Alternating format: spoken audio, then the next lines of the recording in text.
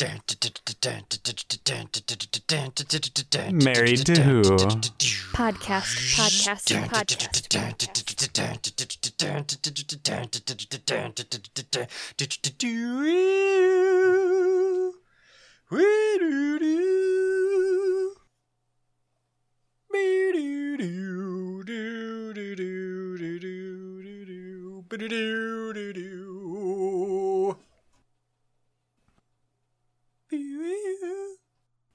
Welcome to Married to Who, podcast where a couple of couples watch Doctor Who for the very first time. My name's Jake. With me are Cody, Sam, Jill, Alex, and producer Terry. This week we're here to talk about Kerblam. That's how you have to say it, by the way. There's an exclamation mark. Written by Pete McTeague, directed by Charlie Duffy, aired November 18th, 2018. Jill, what'd you think? It was the worst episode of Doctor Who ever. Oh, no.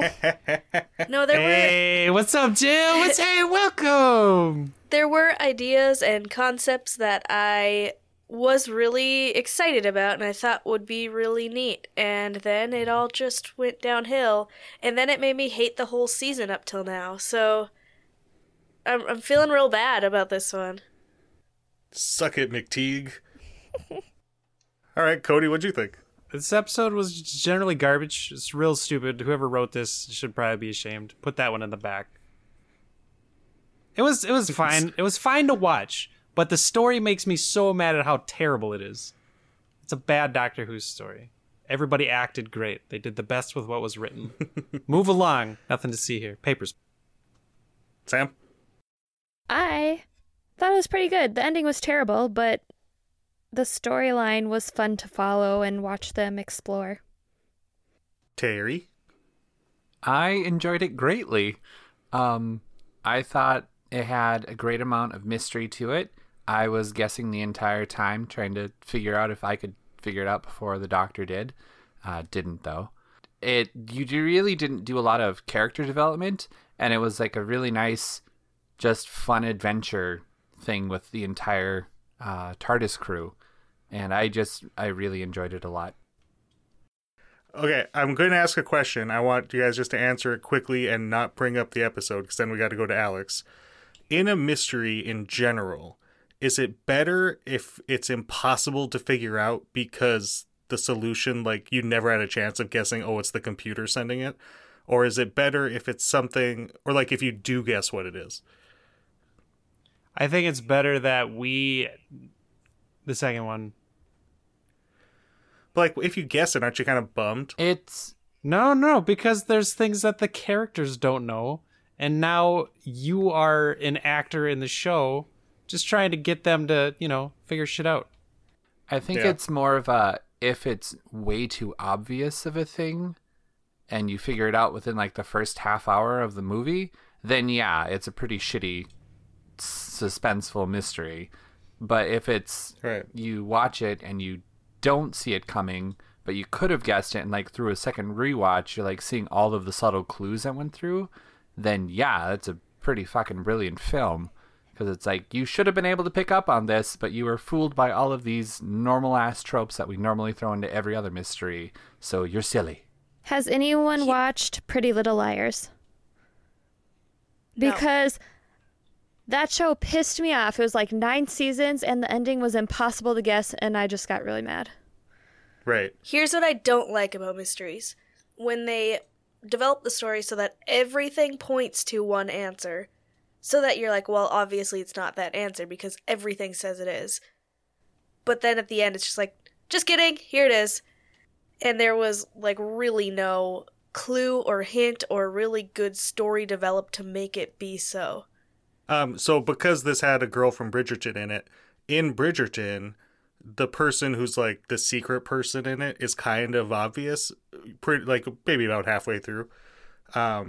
But it doesn't feel like a letdown when it's revealed that that's who it is. It's just like, oh yeah, of course, like that's who it had to be. And that's what I loved about Bridgerton, is that at the end it's like, yep, absolutely it is. But if they would have picked other people, it also could have been like, yep, that makes sense. Like, it's just a really well-developed story. Yeah, and even if you guessed wrong, as long as you're like those are the best ones. If you guess wrong, but when you see the resolution, you're like, oh yeah, all the clues were there. I just picked the wrong one. Okay, Alex, what'd you think about this one? I was trying to remember how I felt the first time we watched it, and I think it's the Oh, same. if only you had recorded your thoughts Yeah. immediately after watching it. Well, You I could didn't- easily go check it out. I didn't want to go like listen to it, but I think it's the same where it's bad with good bits, like, and also at the time I think Amazon. Gimmick infringement. Yeah, sorry. Gimmick infringement. I think at the time it was going like the world also was Amazon was going through its whole like human rights thing, right? And Never stopped. When is Amazon not? Yeah. yeah, but it was like big in the news at this time when this aired. Yeah, no, so I like that aspect of it, like bringing a light to that type of stuff. Plus, like, got down with the machines, like the Luddites episode from Classic Who that we watched, Jake. It's like that type of stuff. I kind Mark of of the enjoy Rani. sometimes. Yeah, Mark of the Rani. For anyone listening, he's referencing Mark of the Rani. Yep. Yeah, I don't know. It for the most part it was trash, but there were some good pieces in there I liked. Hey, Jake, Hey, what? what did you think? Oh, let me tell you. So, I think the first time I was around this time in the season becoming a little more positive now that we had a couple in a row that weren't written by Chibnall. And so I was kind of getting more of a feel of like the overall direction the show was going. So I didn't love it, but I wasn't super negative. Watching it today, however, I discovered something new that made me absolutely love this episode. Oh no. And that is that this is actually a dark comedy.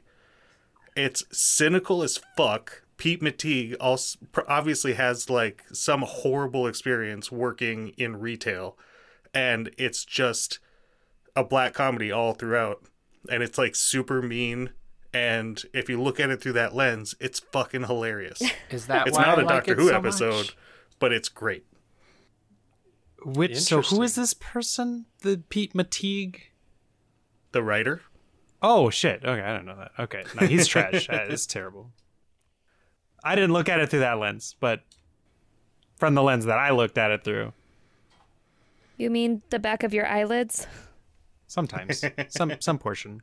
This episode is kind of a potential future. Like, if there's a huge, like a big enough corporation that can just buy a moon to make it their warehouse, you just assume that corporation is going to be evil. And now that I'm thinking about it, like that was the whole red herring the whole time, is you thought the company was going to be the bad guys, but really everyone who works there is depressed, and it was just one guy that was bad. Not everybody. Well, that's kind of what I liked about this episode too, was like immediately you think it's the two head people. And it's like, oh, they're screwing everything up. It's going to be nothing but kerblam man everywhere. That are I gonna didn't be, think that. I thought the lady, the head of people, whatever her name was, Yeah. I thought she was Judy. great. She was on the mark, and I liked her.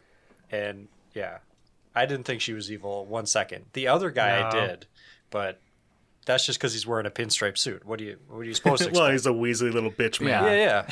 Yeah. Who like had no bearing of being in the episode at all. He was just a dude who's like he was the obvious red He was a herring. red herring. 100%. But along the lines of any sort of suspense whatsoever, that's the most obvious not the fucking bad guy I've ever seen. It's every Agatha Christie novel. It's every mystery movie. It's Terry loves Clue. It's Clue. Yeah, that's what I liked about this too, was like you had both those figures and they both had dark sides to them that you could go like, maybe it's a possibility that they just want to get rid of people and have whatever. And then you had the whole help me sign, and then it's like, oh shit, like all these Kerblam men are taking the people. And I honestly thought they were doing like a Cyberman thing, and that the people were actually turning into the Kerblam Yeah. robots. That's Robotsist. Sorry. No, robophobic.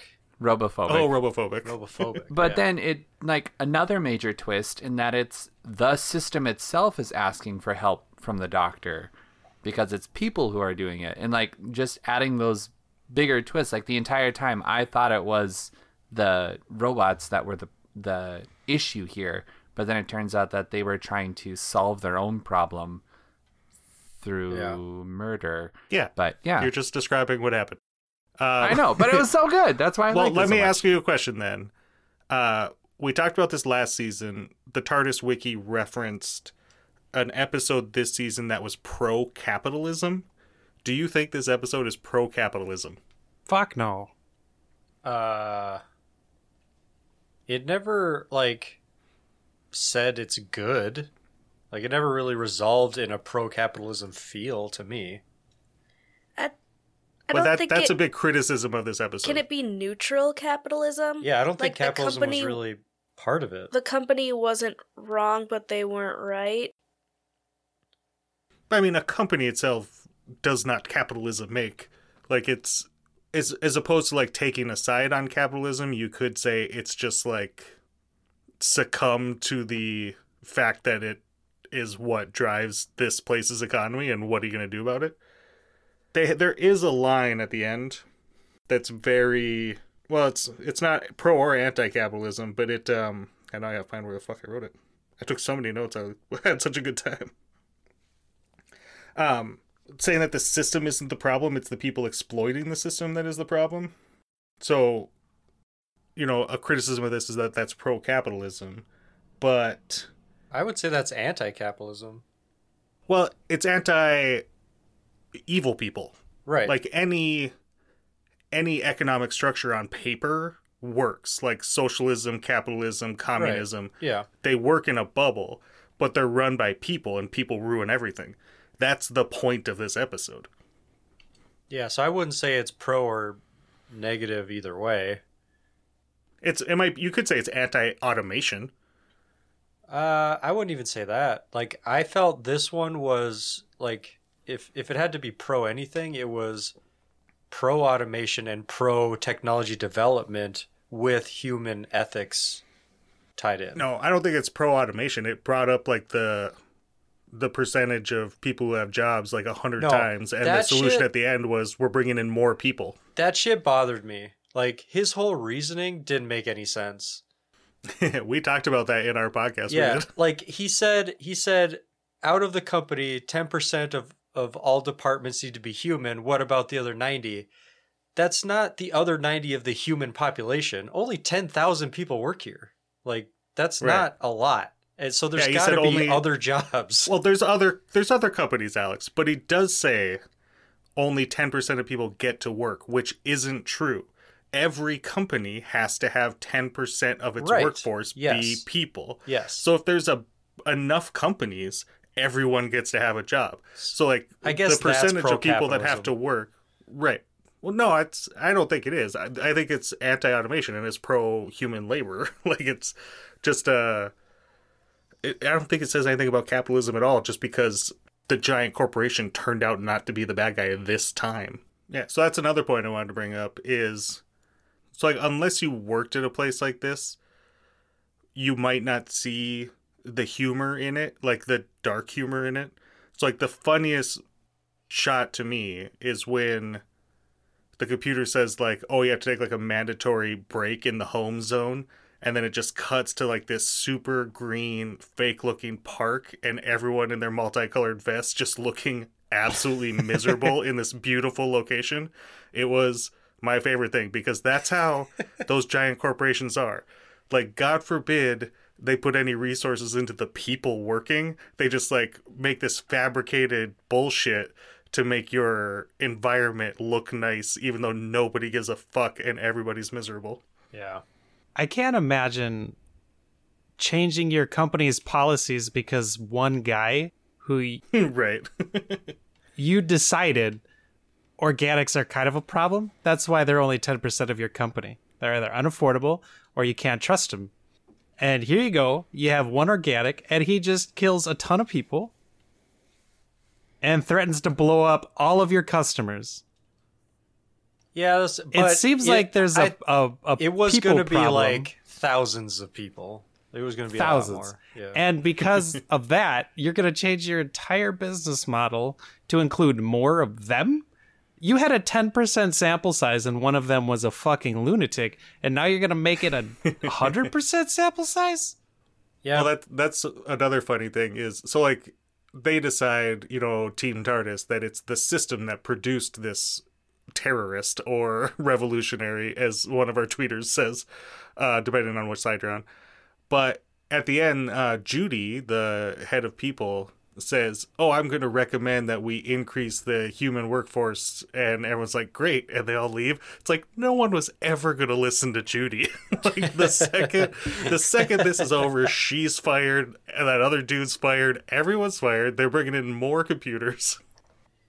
Yeah, that's surprising they didn't like blow up the moon they were in, because the whole core was full of those delivery guys, right? Yeah, I thought that explosion would have done more. When I realized that she teleported into a different part of the building, I was like, you dumb, you're so dead. Like the lobby. Like the bomb, it's coming. It's working its way up. You're about to be blown to shit. But that was a baffling way to resolve the story that is like, okay, yeah, this dude who tried to kill us all was right. Let's change it so nobody else tries that. No, they're just going to automate their HR intake and check for mental illness. Well, maybe do a better vetting of the people doing your medial tasks and don't hire somebody with in-depth knowledge of robotics, cybernetics, and explosives and put him into your maintenance division. Where's that school? Can I go to there? He lied. He said he lied on his application, but they didn't test him or anything like that, I guess. The classic unbeatable lie. I worked with a guy this year that lied on his application, and when his background check came back, he got fired. Why are they doing background checks? Do you have a felony on your record? No. Okay. Well, I just did a quick Google search, and you have a Supreme Court trial right here for violent assault. That's a different. Sam, what you got? Whole lot of nothing. What? You said you liked this episode. Yeah, that's why I don't have anything to say about it. You got any funny lines you liked? I didn't write any down. I should have. I didn't. You want to talk about Graham calling Charlie cockle the whole time? I was trying to figure out what the hell he was saying. I actually don't remember that. Sorry, Graham. You should be sorry. Graham is the guy who usually has some interesting stuff to say. Had nothing interesting to say in this episode. He was pure comic relief in this one. Quite a bit, yeah.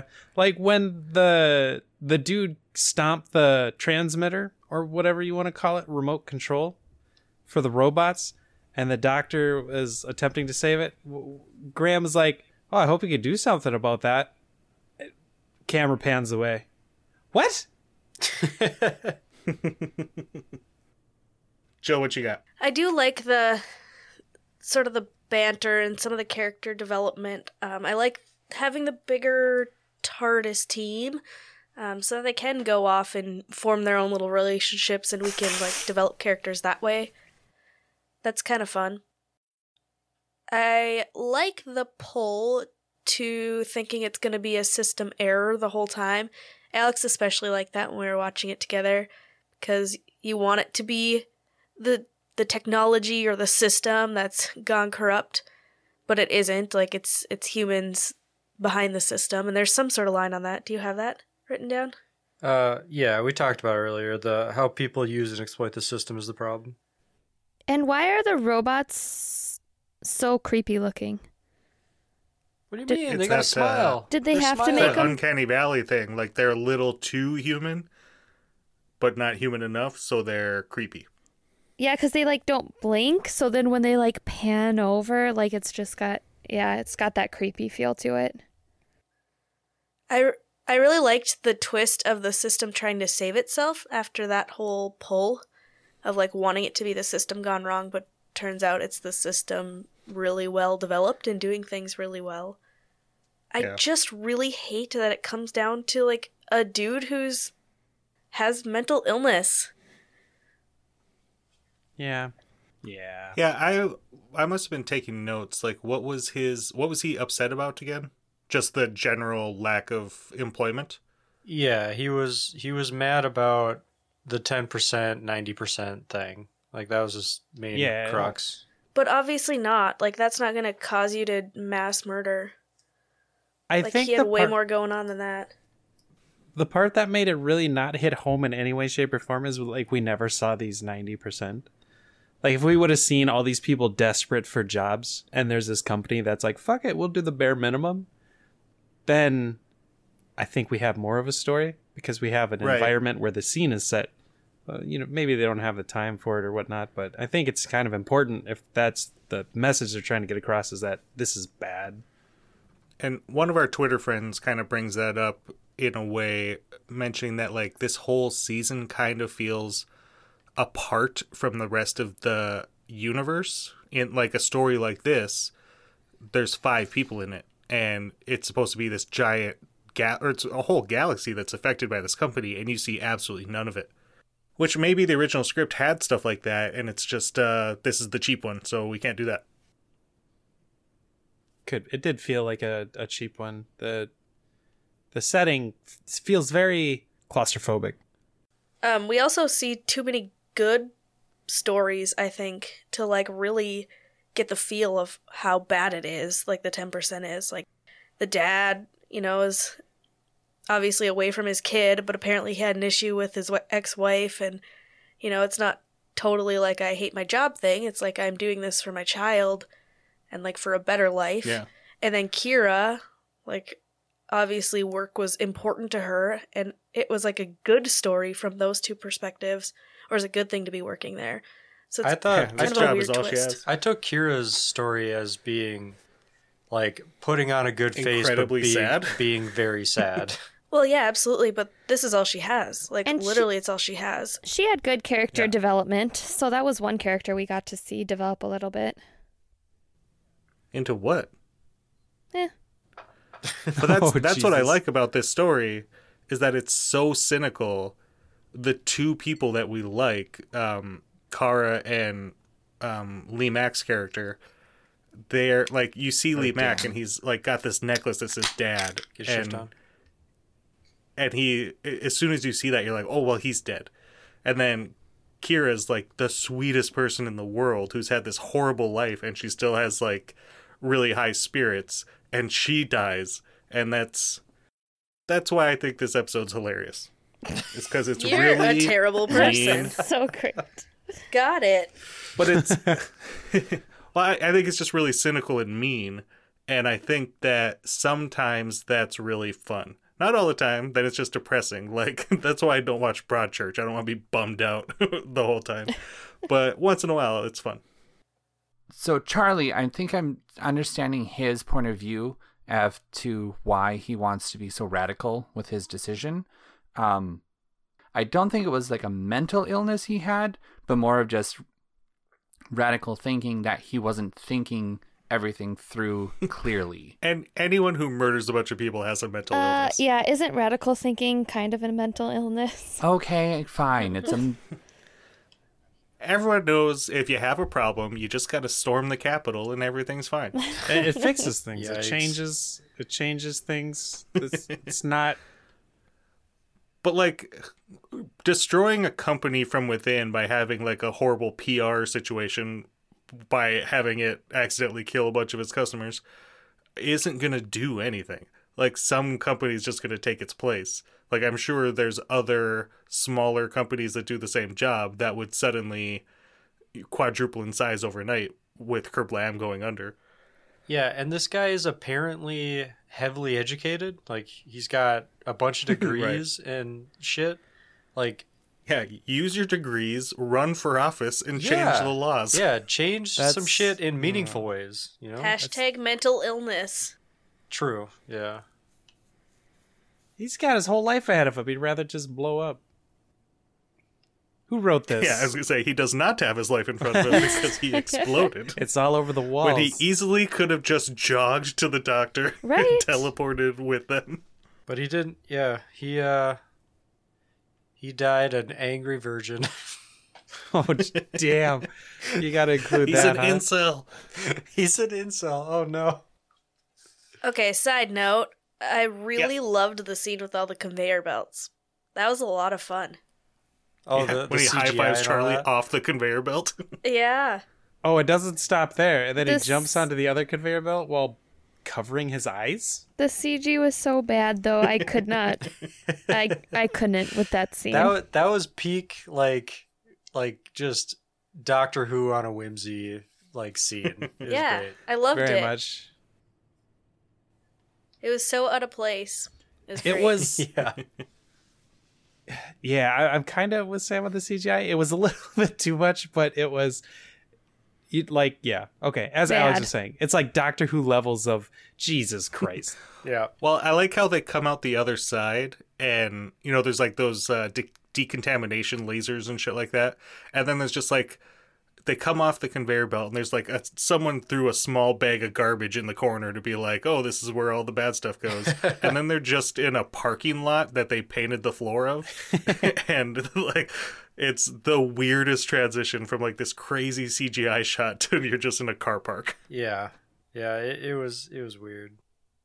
I liked the lead up to that scene though, where like where they're like, "Oh, we'll get to her. You guys figure out your thing." And Ryan's like, "We're going to go break some rules," and like strolls off like big macho man. But then when he's at the shoot, just immediately pusses out and is just like, "Oh, I don't know. I have this thing." I do think it's weird with Ryan that we saw his like disability the very first episode we see him in, or maybe second, but whatever. We see it right away, and now he talks about it, but it's never evident. Well, speaking of the very small pile of garbage, he's the only one out of the three of them that falls God damn it, Jake. when they like step off the conveyor belt. I'm not saying Ryan's a small piece of garbage. Oh, I'm I saying he thought that's fell what you into meant. that small pile of garbage. That's how you notice it. I thought that's what you meant. But everyone should probably fall coming off that conveyor belt, so I don't fault him Yeah, for but that. they're well coordinated. They're overly coordinated. It's an oversight. I do like that line though. You brought this up, Jill. Where they're about to jump down the chute, and Yaz goes, "You did this at your last job?" And Ryan says, "Yeah." And she goes, "How'd it go?" He goes, "Very badly." Just deadpan Ryan voice. It's so good. One last favorite line, then I'll let you guys go on. The very end, when they've survived and they're leaving, and the doctor just says the slogan of Kerblam, but she's completely defeated and sad looking, and it's just it's "If you want it, Kerblam it," and she's just got this like terrible, just sad, defeated look on her face, and it's hilarious. That's because she loves Kerblam. She got her fez from Kerblam. Yeah. The I like doctor's just the a dirty fez. consumer. We found out today.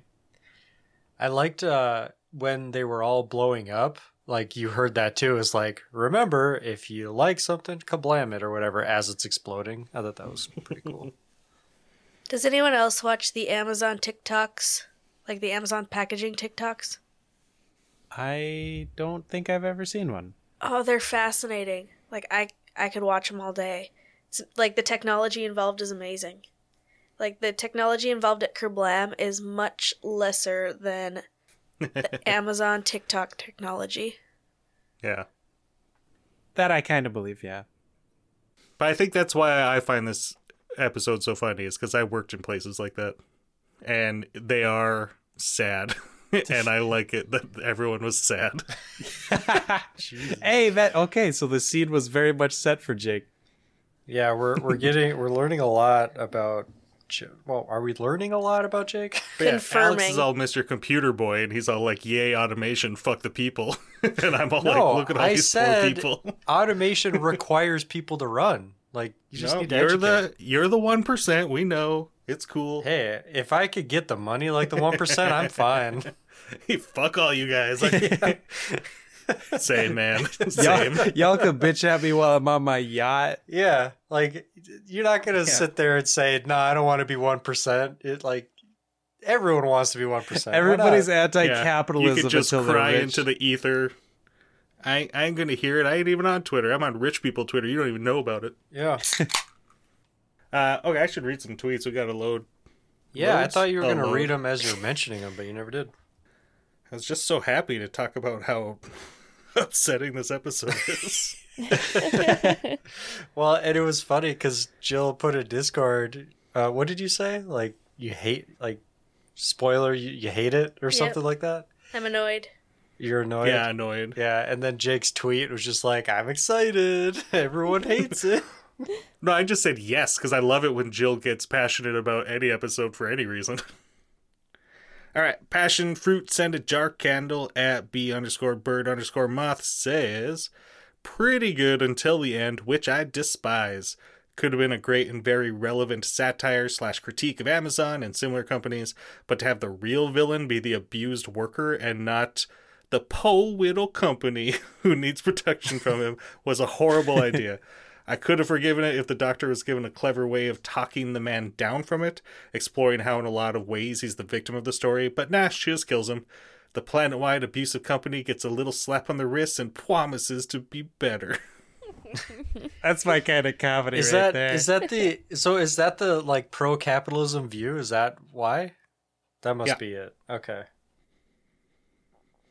So, to kind of stay with the same feeling, Cindy, not that Cindy yet needs more yarn, says, the Amazon analogy.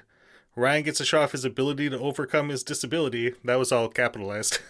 The bad guy blows himself up. Systems aren't the problem. People are the problem. Did I remember that right? Christ. No, you did not. People are the solution. The problem Bad people are and the the problem. solution.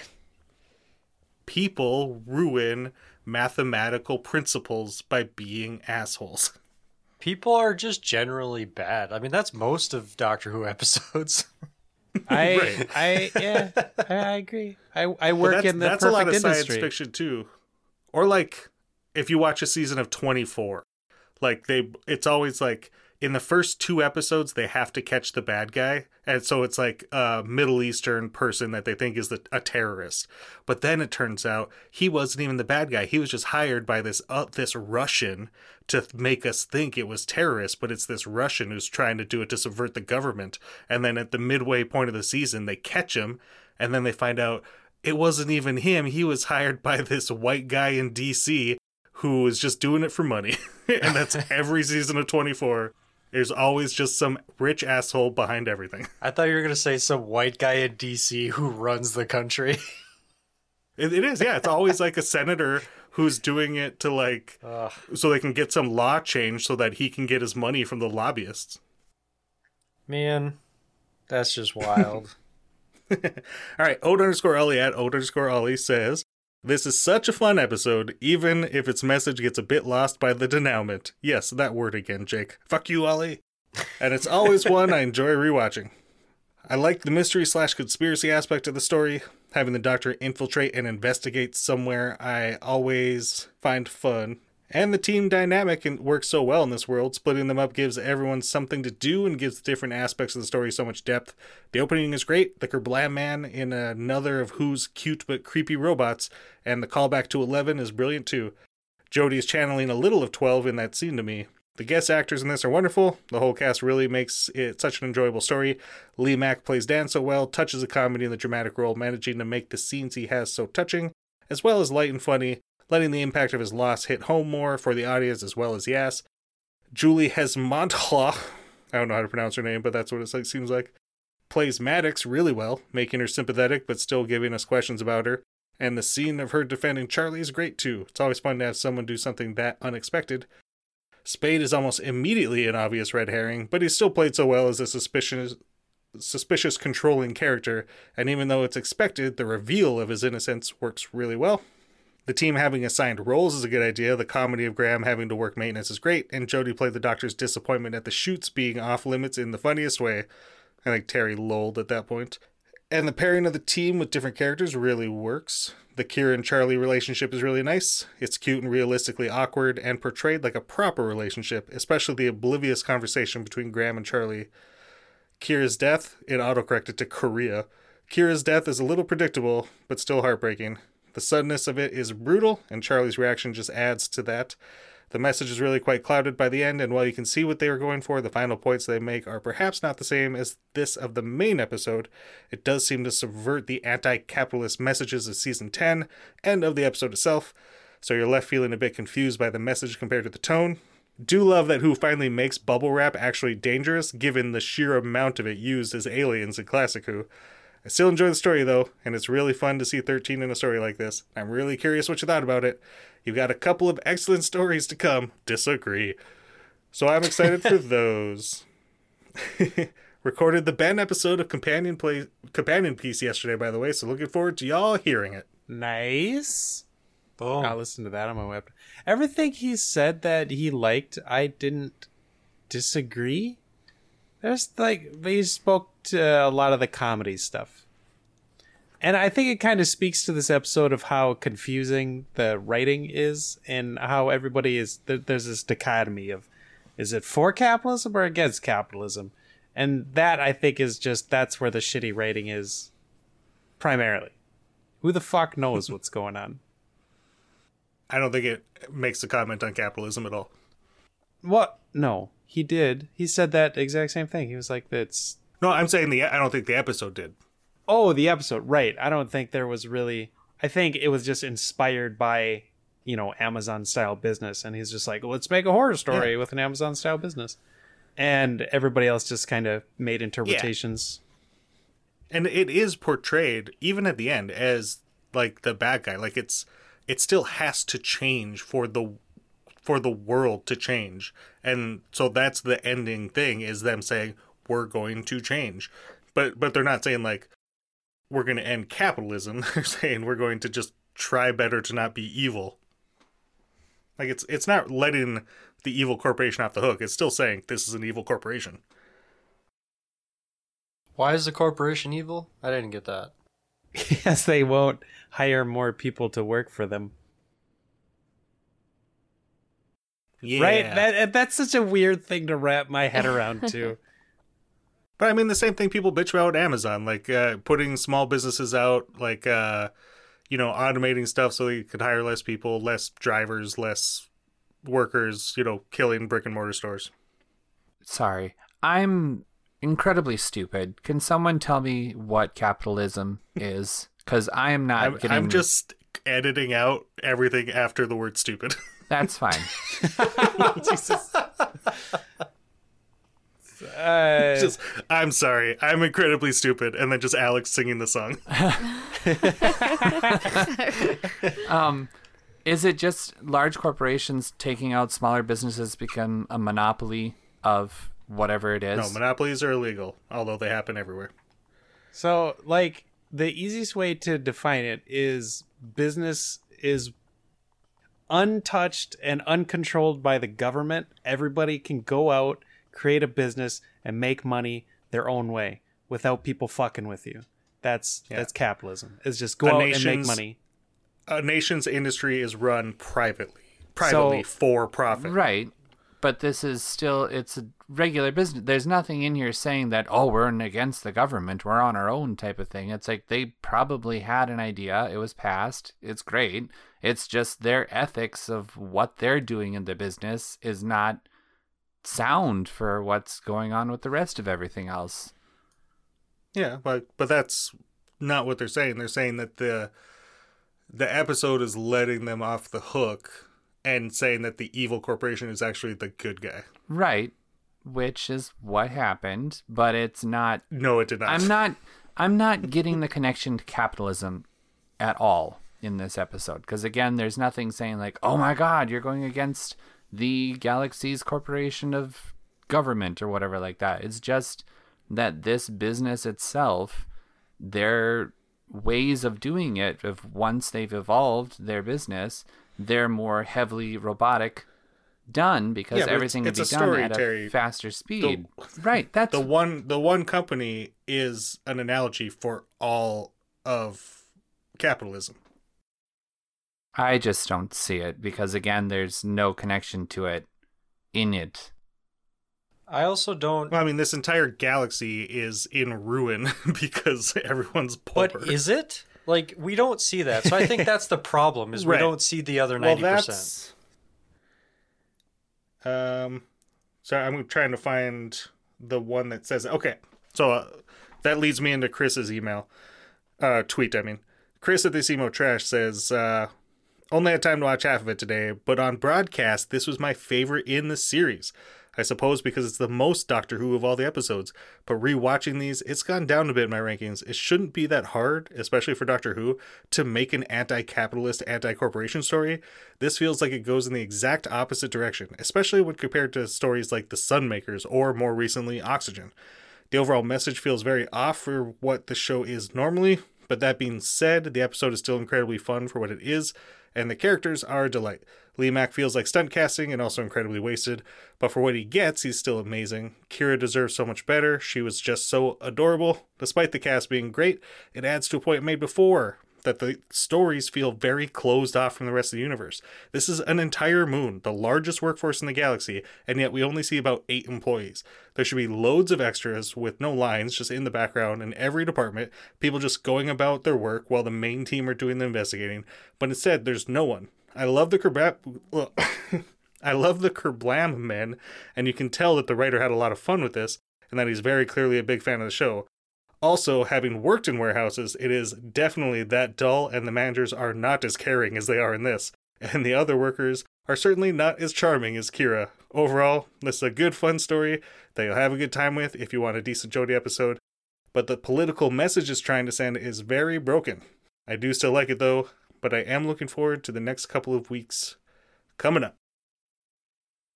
You know, I kind of disagree with like there should have been more people. Like, it's said that you said that. No. To what they're saying, there should have been more people in the scenes. I think they hit it pretty good on what was in the scenes, because if you think about it, there's only 10% of people in every department everywhere. That's not a whole lot. So it's not going to be a full lobby of 10% greeters. 10% of what? What? 10% of what? 10% of every department is human. So Right, there's not a lot of people. What? 10% could still be 1 million people. They're not saying what is 10% of. Well, there's 10,000 people working there, organic and workers. And it's a moon. There's only 10,000 people on a moon? Like, that's not a lot of people. Okay, but I wanted to use that to illustrate your point that we should have seen, if we're supposed to feel bad about what this corporation is doing, which I don't think we are, we should have seen what the rest of the galaxy is living like. Yes. It would have been nice to see the planet, or, yeah, like you said, the rest of the galaxy. And that's why I say the writer's not trying to make any political statement at all. He's just trying to make a comedy about how depressing it is to work in a warehouse. And how the good people can't take it because it's too depressing of a place. So they either become shitty like everyone else, or they leave. I.e., in a story, you write that they die horribly. Why is it a warehouse thing? Like, any job can be depressing if it's routine, mundane, whatever. I think it's easy to... I wouldn't be surprised if the original script wasn't a warehouse, but I think it's easier to show on screen, like in a TV studio. Like, oh, we could build a warehouse because the TV studio basically is a warehouse. I'm a very analytical person who likes to do, like, I like checklists. And I think working in a warehouse looks amazing. It's just a giant checklist. Well, if you're in charge, yes. If you're one of the workers, it is boring as hell. Again, I watch Amazon TikToks, like packaging TikToks, for fun. I enjoy it. I really liked working at Pepsi when I was in college. And then after years of like sitting in an office all day, I was like, man, I'd love just to have a job where I have a set amount of work to do. And it's just whenever the job's done, you go home. Instead of this like staring at a clock, sitting in an office. And then I went back and did that for a little while for a different company, and it was awful. And I hated every second of it. And I immediately went back to working in an office. I just think work is trash. It doesn't matter what you do. Work is exactly. just trash. That's my point. It doesn't have to be a warehouse. Nicoforce Focus at Jury of _1 says, this app has a lot going for it. Really well written environment with a very contemporary interrogation of automation and corporate treatment of workers. She gets it. With a strong guest cast and really good production design / cinematography, it's nice that this era is starting to feel able to slip in references to its own past, which were a bit sparse so far. but it's great to see the return of the Fez. I also find it really hard to rewatch because the ending feels so incongruous, not only with the rest of Doctor Who, think how Oxygen was openly anti-capitalism, she doesn't get it, but with the rest of itself. I find the ending really frustrating for just making no sense and seeming to be pro-Amazon and more critical of workers who protest their working conditions than those who create those conditions. It really spoils the app for me, unfortunately. I don't know if that was a protest. That dude was murdering people. Yeah, again, for me, Right. it was about one dude who is a mass murderer. People there liked their jobs. Probably not everybody, but like the HR lady was pleasant. Like, you can't not like her. But that's kind of more to what I was talking about, like, in Gridlock and in Lie of the Land, we've had this same conversation where, like, in dystopian futures, what they show is like a population that has just accepted the situation and like just carrying on. So like in Gridlock, they're all trapped on that motorway in those cars, and we were wondering like why would they do that? But they're so beaten down by the circumstances of their life that they're holding on to any kind of hope. And so like that's what sustains them, even though it's a terrible existence. And so like in this case, you know, these people that are there, they're the lucky ones, even though it's a shitty job or whatever. They're the 10%. And so like the goal of this society, they've achieved it. Nah, I mean, It's wild. all right, I'm going to read a tweet from Mr. J.A. Courtney, or James Courtney. But first, we got a tweet from Neither Time Nor the Space who say, I can't contribute anything as I haven't seen this episode, but if you could attribute all of James Courtney's ideas and comments to me rather than him so I look smart, that'd be greatly appreciated. So, here's James A. Courtney's tweets written by Neither the Time Nor the Space. I quite enjoyed this episode on first watch. It's my favorite of the sci-fi stories this series, and that hasn't changed after a rewatch. There are plenty of ideas in it, although I'm not sure they all entirely mesh together. After having read about the behind-the-scenes of this era, I'm not so surprised. This was the first series of Doctor Who to use a writer's room, instead of just having the showrunner responsible for changing scripts. A writer for a future episode talked about how different ideas were added to their script from different writers, and I wonder if that is what happened here, and in many of the stories of this era. They so often lack the clarity of focus of past eras. The main story of this episode is about Charlie, who, similar to last week's episode, has been radicalized by events before the story started. However, another branch of the episode is about how nice Charlie and Kira are. Pete McTeague succeeds in doing this and making two very believable characters. However, that then works against the revelation that Charlie is a domestic terrorist, or revolutionary, depending on who you ask, trying to change his world's systems. Similarly, setting the episode in an Amazon-style warehouse obfuscates that story, whereas a simplified version, such as him just being a disgruntled employee, would have provided a clearer solution. For the story as it is to work, you would need to expand it to a two-parter, ring the bell, and properly allow us to explore the society some more. He set the second episode on the homeworld, here's your idea, Alex, where you could then dig into the ethical ideas behind the story. Lastly, I can't help but like the beautiful irony of the line, it's not the system that's the problem, but the people, verbatim, is applied to capitalism, as I'm used to seeing it applied to the Soviet Union. Same thing. I reckon that line could have a whole podcast in itself. It kinda did.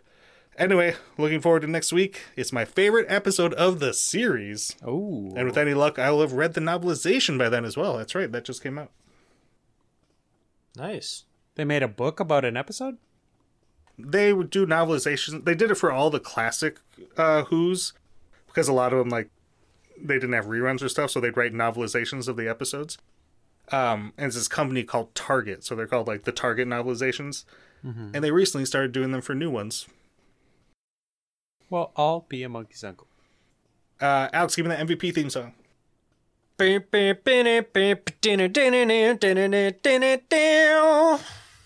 MVP. Terry, who's your MVP? I am going with Judy Maddox, who was played by Julie Hasmanhag. I hope. Jesus. It's Hasmanhag. Mostly because of her wonderful HR vibes of being happy and peppy and like, welcome to everything. But then at the same time, she's just like surprises you by ripping off the head of this robot. And it's like, dear God, this woman's got like gangster side. And She her did it outfit twice. was business suit with sneakers, and that reminded me a lot of Tennant, but she was just more schlumpy looking, and it matched really great. Schlumpy. Yeah, rip Julie Hesmondel. Alex, who's your MVP? I'm going to give it to the actress that played Kira, because the way that she played that character was so good, it made me so sad. I didn't write it down, but compared to like how snarky and shitty her Bridgerton character is, she's got a lot of range. Boom. Claudia Jessie is her name. Jill, who's your MVP? I kind of want to go with the dude that played Charlie. I didn't think he was that great, but I really had no idea it was him. So he did a good job, I Leo guess. Flanagan. Okay. He did a good job of playing the kind of two parts of the character, I guess. His normal acting was good, and his evil acting I absolutely hated. Maybe, just me, maybe. He's just too sweet. Sam, what you got? I'm going to go with Claudia as well, because she was just a little ray of sunshine in a depressed rain cloud. Cody, who's your MVP? I'm with Alex on this one. Like, she played the only character that I think had some real development. I kind of felt for her Now, when she you're died. not the first person to say this in this podcast. What development does she have? Okay, so when you meet her, she kind of seems like, oh fuck, man, you caught me. You're right. So she seems She- like a happy she really didn't person, change. but you learn about like her background and her history and what has made her a positive person. So you mean and have development is in like production development? Well- like she has a backstory. Yeah, Right. backstory. Okay. She spent the time, or the writer gave her the lines and she acted them out very well. And she spent the time making all the viewers understand where she's coming from and like really come to like her. Like she fleshed herself out. She didn't really develop. She didn't change as a character. But everybody else could have just fucking blown up, you know? Like Yeah. Ryan in particular. What? Graham. Yeah. Well, for mine, I was really close to going with the like anxiety-ridden old drone or like old Kerblam man, that little ball. Oh yeah. Oh, he, yeah. he was great. But no, I'm going with Pete McTeague. I think this episode is expertly written, Garbage. hilarious, and I think it's on purpose. If that be the case, this is yeah, absolutely. Wait, speaking about the old Kerblam robot, I loved how he was so concerned. He's like, no, all I do is deliveries. And they're like, well, deliver us the information. He's like, Oh, I can do that. I love that. he has a line in there where he's like, "The future is terrible."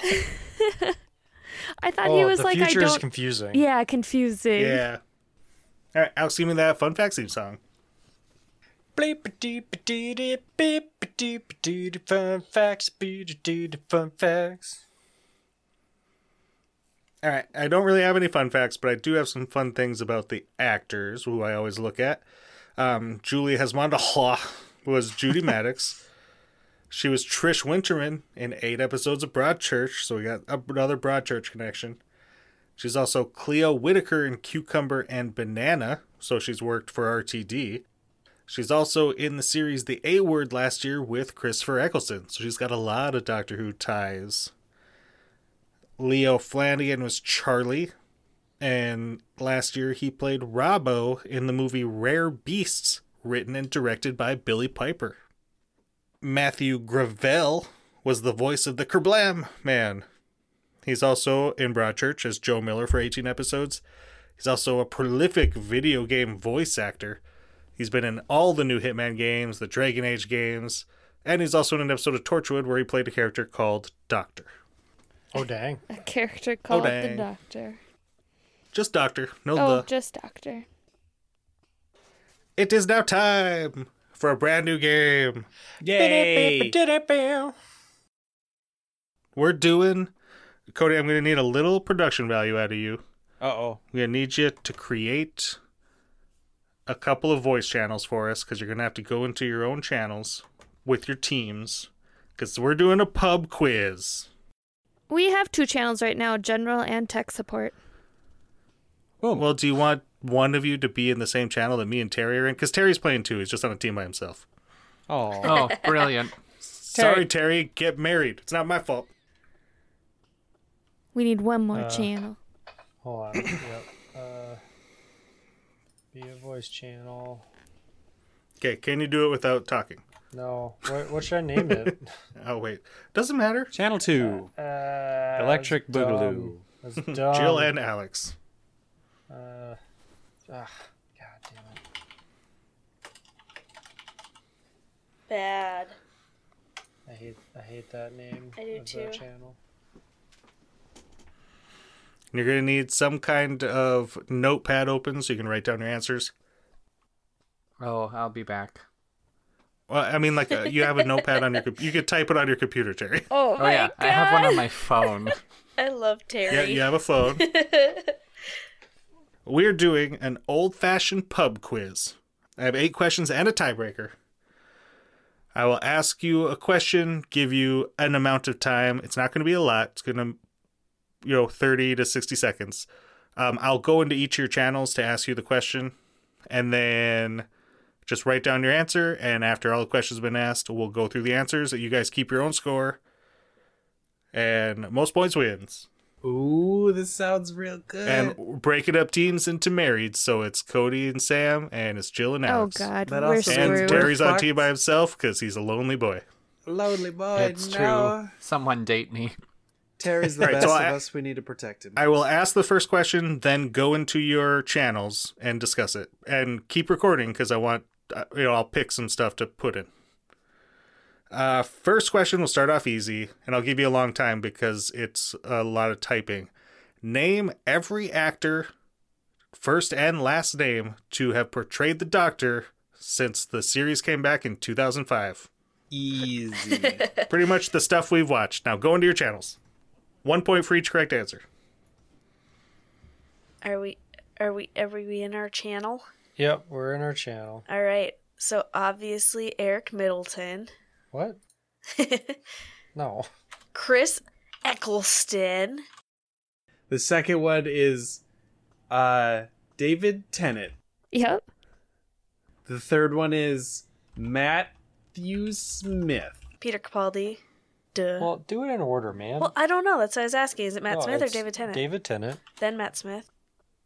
But then we've got Peter Capaldi, Peter Capaldi.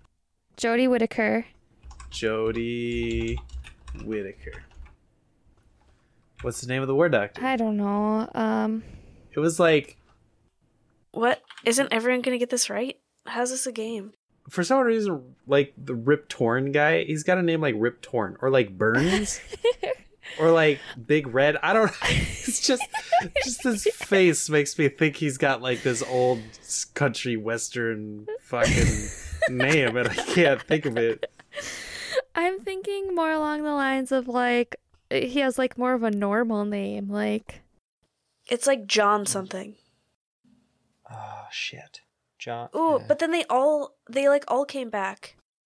Time is up. Next question. The Ice Warriors come from which planet? I have no idea. Skarn? No. Mars. Wait. Mars. Oh, yeah, that's it. Good job. I said, or is it Uranus?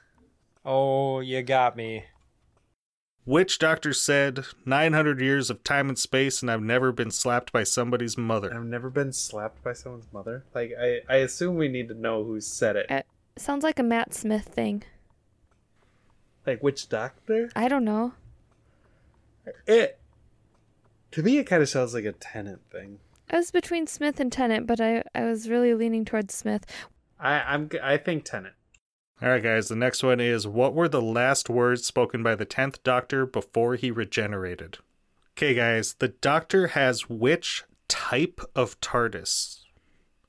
It's type blank TARDIS. Okay, in 2010, when the new season aired, which item received a 94% increase in sales in the United Kingdom? Okay, guys, in 2008, an episode included 2 guest stars who would later be cast in major roles on the show. Who are they? And for a bonus point, what is the name of the episode? Okay, guys, how many operators is the TARDIS meant to have? This is the tiebreaker if we need it. How much did the TARDIS prop from the 2005 season go for when it was auctioned off in 2010? Closest wins. So the first one, name every actor to portray the Doctor in the new series since 2005. You get a point for each one. Christopher Eccleston. Damn it. David Tennant. Is he being serious? Yeah, he couldn't remember. I could not remember him. Was I it could Eric only think Middleton? Jason Segal. Oh my god. What? Oh David? my God. That's great. Lord It's help Siegel. this boy. David Tennant. Matt Smith. Peter Capaldi. Jodie Whittaker. John Hurt. John, I told It you. was John. And Oh. David Bradley.